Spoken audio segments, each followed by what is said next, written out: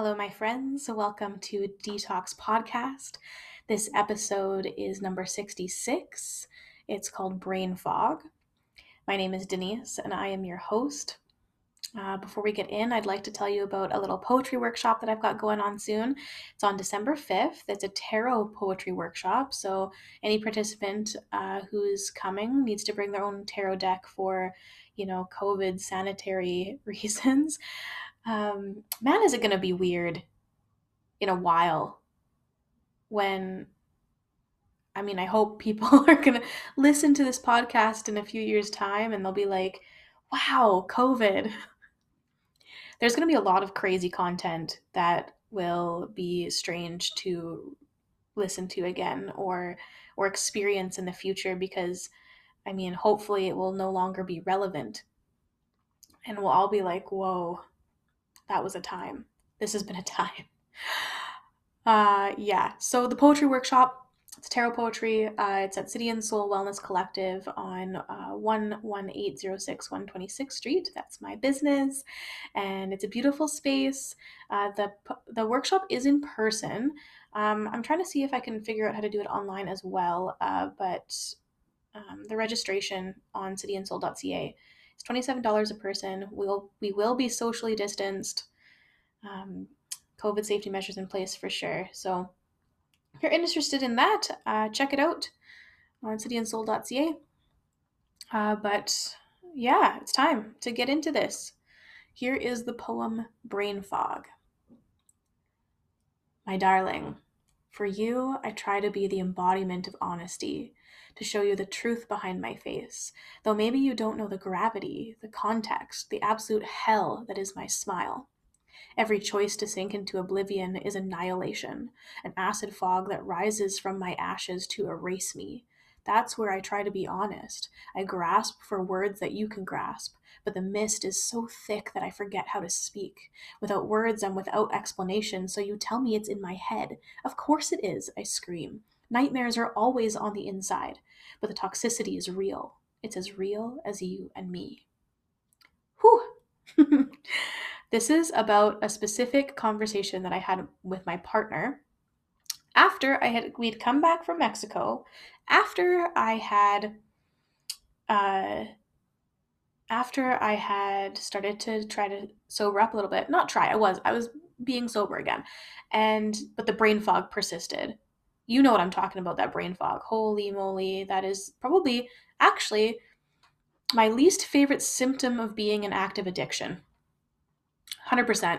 It's the lack of clarity. It's like you're stupid. It's like I feel stupid. Like I'm unable to grasp things that I normally could grasp. I'm unable to make connections in my mind very quickly. And as someone who is a communicator, it's very difficult to have conversations when I know energetically and emotionally how I'm feeling, but I'm having a really hard time coming up with the words to articulate properly in order to make myself seem like I know what I'm talking about, or to kind of navigate any sort of hard argument or even like a gaslighting situation, you know? So in this conversation with my partner that I had, it was I remember we were driving out of the parking lot. Strange that I can remember this. It's like 3 years ago, more than 3 years ago. And we're driving out of our parking lot, and I was describing this brain fog that I was experiencing, even though I'd been sober for a few days here. And I was telling him how incredible it was on some level to even experience it. This happened so fast. I only drank for like 5 days in a row or something like that, and it came back full force.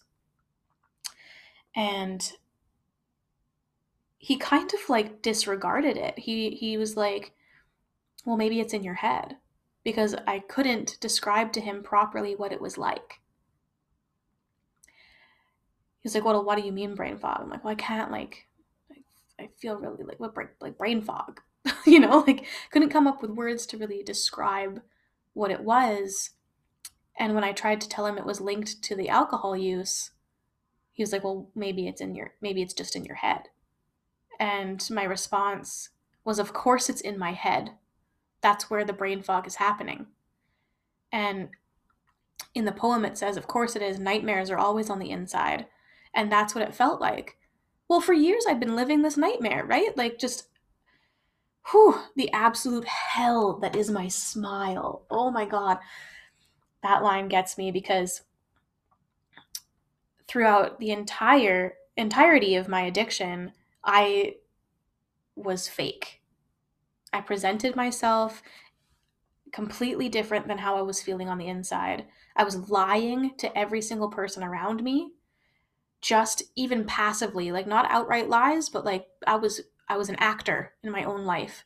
I was pretending to be happy, pretending everything was okay, pretending to be motivated and excited about things, pretending that I felt good when like I felt like garbage, physically, emotionally, all of it.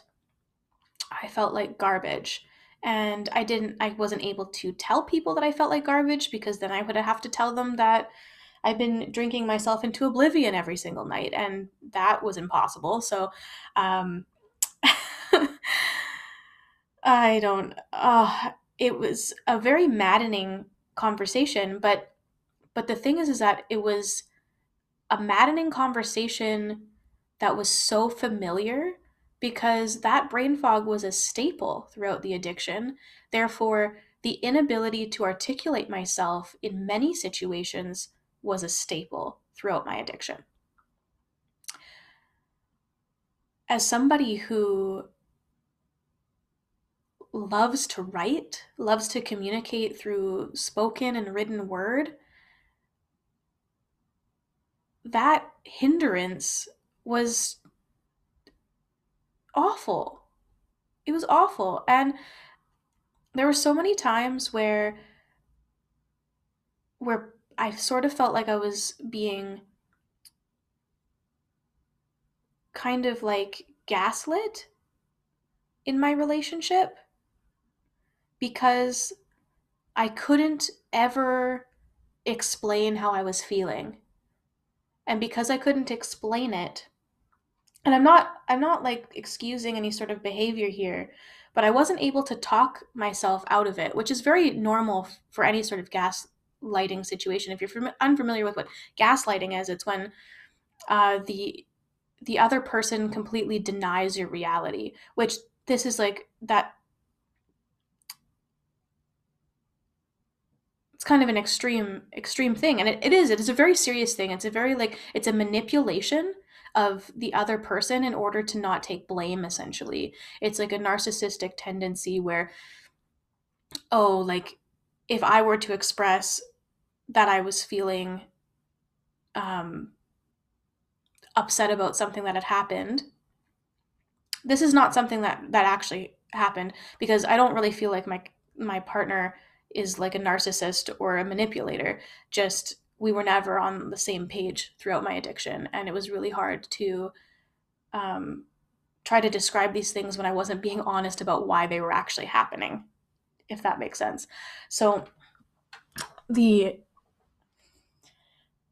in gaslighting, if someone were to express that they were upset about a certain situation where the other person had done something to harm them, like emotionally or physically or whatever, the other person, the perpetrator essentially of the action, denies it ever happened in so many different ways. Like, oh, like you're overreacting. Oh, I was just joking.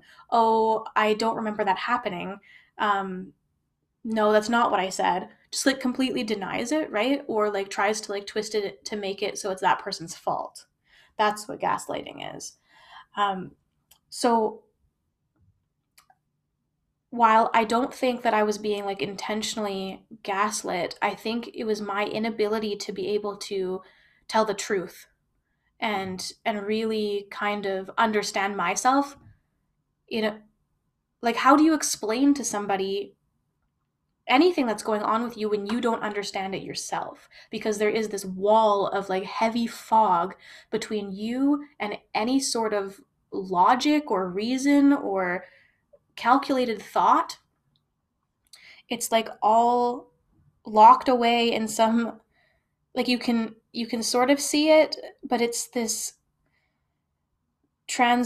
translucent fog that keeps you from actually reaching it and getting to it, and it just feels like you're trying to pick up water but it keeps falling through your fingers. It's ungraspable. It's like trying to catch a cloud. I don't know. It was so maddening.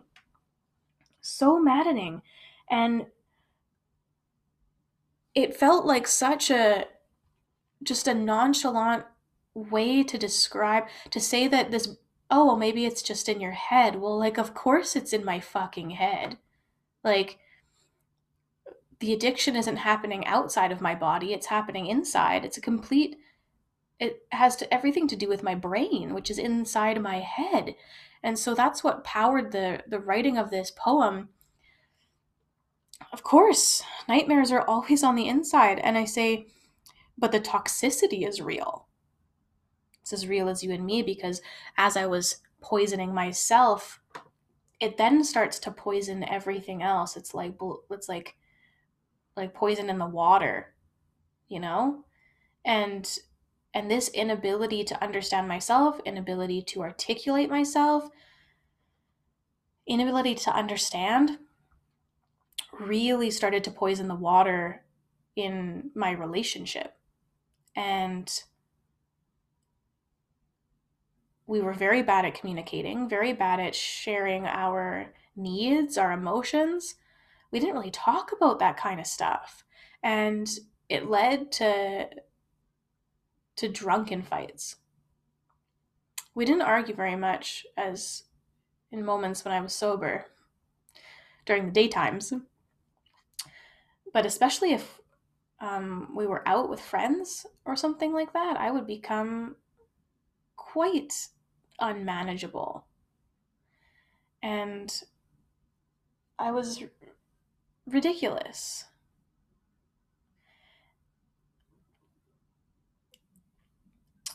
Yeah, it speaks to the toxicity of addiction and how it starts to bleed into the other areas of your life, not just in the internal realm. And I really find that addiction keeps you stuck in your ego.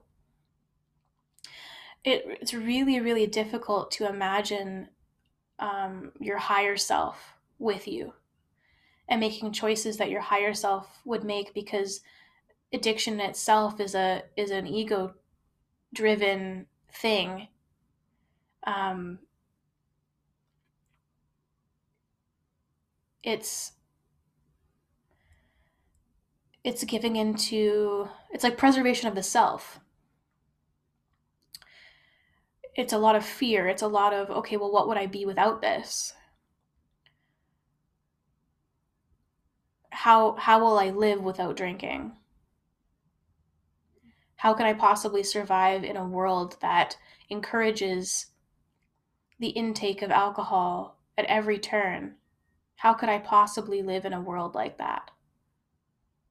There's so much fear.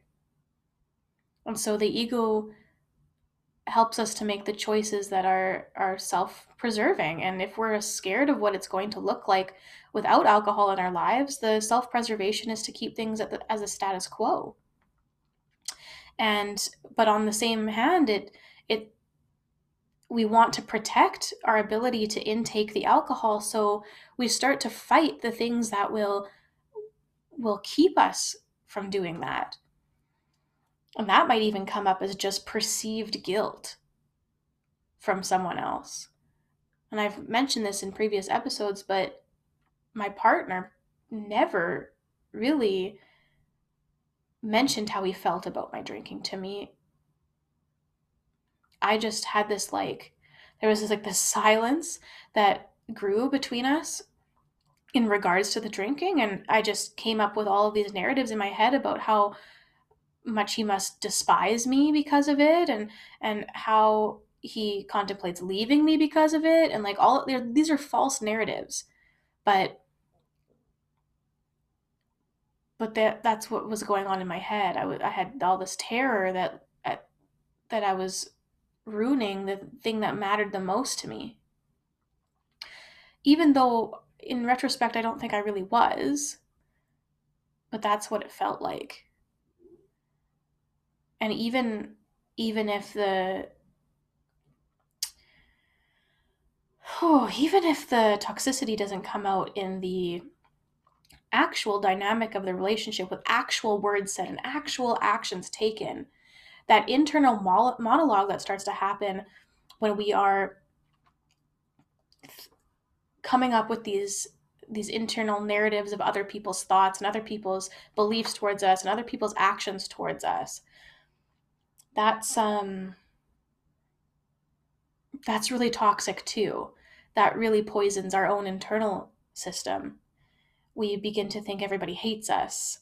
We feel a lot of shame, a lot of guilt, right? We believe that everybody can tell that something is inherently wrong with us, and they can see just how stupid and just how reckless and selfish we're being. And in some cases that might be true, in some cases it might be not, but the fact of the matter is that that toxicity is real. It's as real as you and me. And it just comes back to uh, a carcinogenic neurotoxin that is used to propel rockets into space. It's not meant to be ingested. It's poison. It is not like a fun time party yay drink. It's like our society has been completely duped by this toxic substance that keeps us stuck in these awful poisonous mind frames. And it's killing us physically, and it's killing us mentally, and it's killing our relationships. It's killing our relationship with ourselves. It's making it impossible to think clearly, to make good decisions, essentially. Like, I just recently saw brain scans of someone who is like not addicted to alcohol and someone who chronically drinks alcohol, and um, it was the thing was mislabeled. Um, I believe it was the amygdala that was affected, but they said it was a cerebellum in the post. I'm sorry, I'm talking about something that I don't even have the right facts on here. But essentially, the decision making section of the brain was affected, right? And we all know that it severely affects the prefrontal cortex when we drink alcohol. It starts to, if we do it so often that the body starts to recognize it as like a thing that it needs, as addictive substances and addictive patterns tend to do. The brain starts to log it in the midbrain instead, which is our survival area. It's our very like basic lizard brain area that is in charge of breathing, sleeping, eating, drinking water, and now drinking alcohol is logged in there as well. And so the prefrontal cortex, where we make decisions and we have, control over our actions, is overridden. And that's why it feels like we're completely out of control, because we truly are. We're not in charge of these decisions, especially at the end of the day, where we are just shredded from making so many decisions. We're decision fatigued. Everything is it's time. We've already been so used to going home and cracking a beer and then relaxing, even though by putting alcohol into our system, we're actually stressing the nervous system even further, um, chronically anyway. The It'll bottom you out immediately, but it's like it's a very very uh, temporary fix, which is why we do it in the first place, right? We want something quick. It's so much easier to just take a magic pill or smoke a joint or drink this glass of wine and achieve the same thing that hours of sitting in the bath and meditating and lighting incense and essential oils and holding crystals and listening to 528 hertz frequency music will do. It's a lot more effort to focus on self-care, but it becomes a lot more effort to uphold an addictive lifestyle after a while. after a while, when this becomes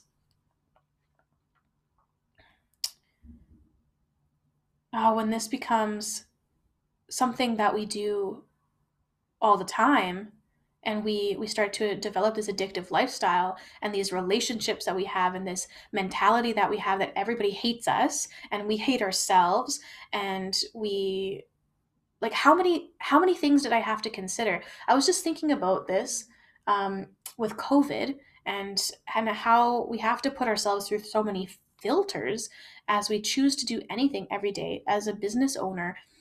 We have to There's so many filters we have to run every decision through.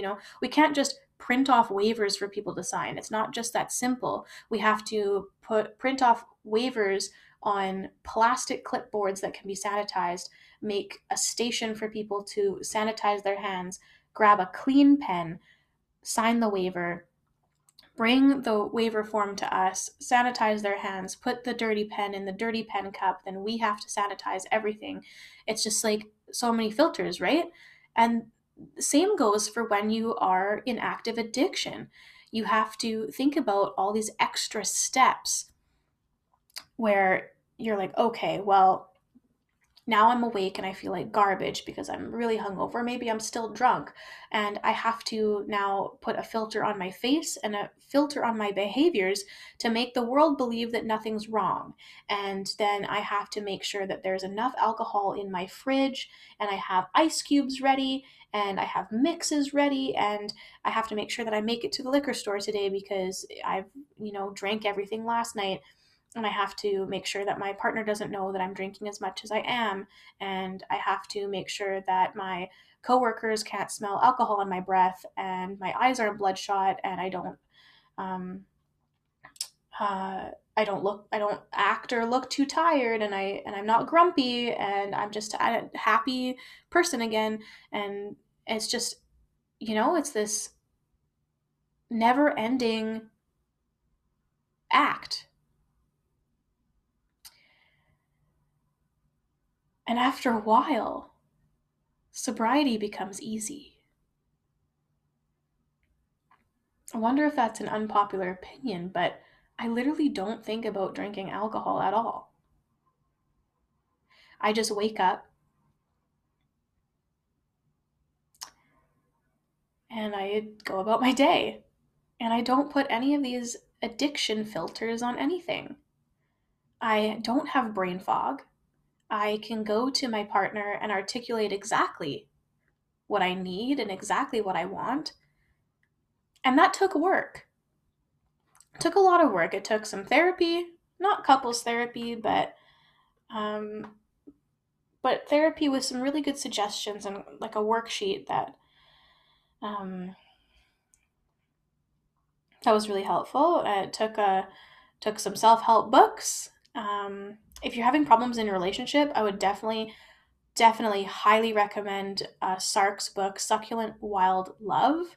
It's kind of like a all encompassing kind of choose your own adventure type book, where at the beginning it's like, if you're having problems in your relationship and you'd like to make them better, go to chapters 2, 5, and 7.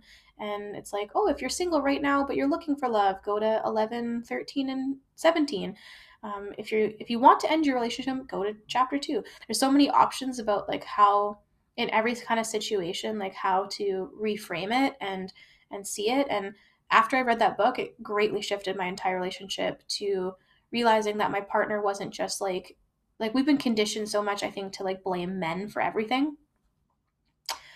Oh, my partner is thoughtless, and oh, he doesn't know how to do this, and I always have to do this, and like this. I think there's a lot of truth in the fact that we do have to um, worry about doing too much emotional labor in relationships, for sure, as women. Um, but on the other hand, I find that it's healing for myself to learn to do that emotional labor, to find ways that I can express myself better, then in turn help him learn how to express himself better. and I'm not talking about like training your man. I'm talking about teaching people how to treat you, which, if you treat somebody with respect and you express your needs very clearly and you articulate why you're feeling certain things, and if you are affected emotionally by something, to express that, then I've noticed that my partner has started to do the same to me. And it's been really beautiful and really, really amazing and healing for our relationship. It's been a lot better. Not that it was ever really bad. We've always had a very loving relationship. Just alcohol made it really fucking hard. Hey, alcohol fucks shit up, right? Yeah. It's fucking hard. So, if you are having issues with honesty, with being able to even understand what really even your true thoughts and feelings are, and you're in this brain fog or you're still in active addiction, like taking alcohol out of this equation will be so healing on so many levels. It is like putting blinders on, inside and out. And if you just take the blinders off, you see everything so much more clearly. You can see in your peripheries, you can see behind you, you can see all around you. It's magical what happens when you remove alcohol. I've never experienced anything like it. To be in such darkness, to be in such confusion and disorientation, and then into clarity. Clarity is the thing that I hold dearest over anything. Because I hate feeling stupid. I hate feeling like I can't express myself properly. And I really hate that frustration when you try to articulate yourself and it doesn't come out right. And then the other person doesn't understand. And then they say something that doesn't make sense or is hurtful. And it's just a mess. So if you're struggling with clarity, removing alcohol is key. It's truly key. Here's brain fog. My darling, for you, I try to be the embodiment of honesty, to show you the truth behind my face. Though maybe you don't know the gravity, the context, the absolute hell that is my smile. Every choice to sink into oblivion is annihilation, an acid fog that rises from my ashes to erase me. That's where I try to be honest. I grasp for words that you can grasp, but the mist is so thick that I forget how to speak. Without words, I'm without explanation, so you tell me it's in my head. Of course it is, I scream. Nightmares are always on the inside, but the toxicity is real. It's as real as you and me.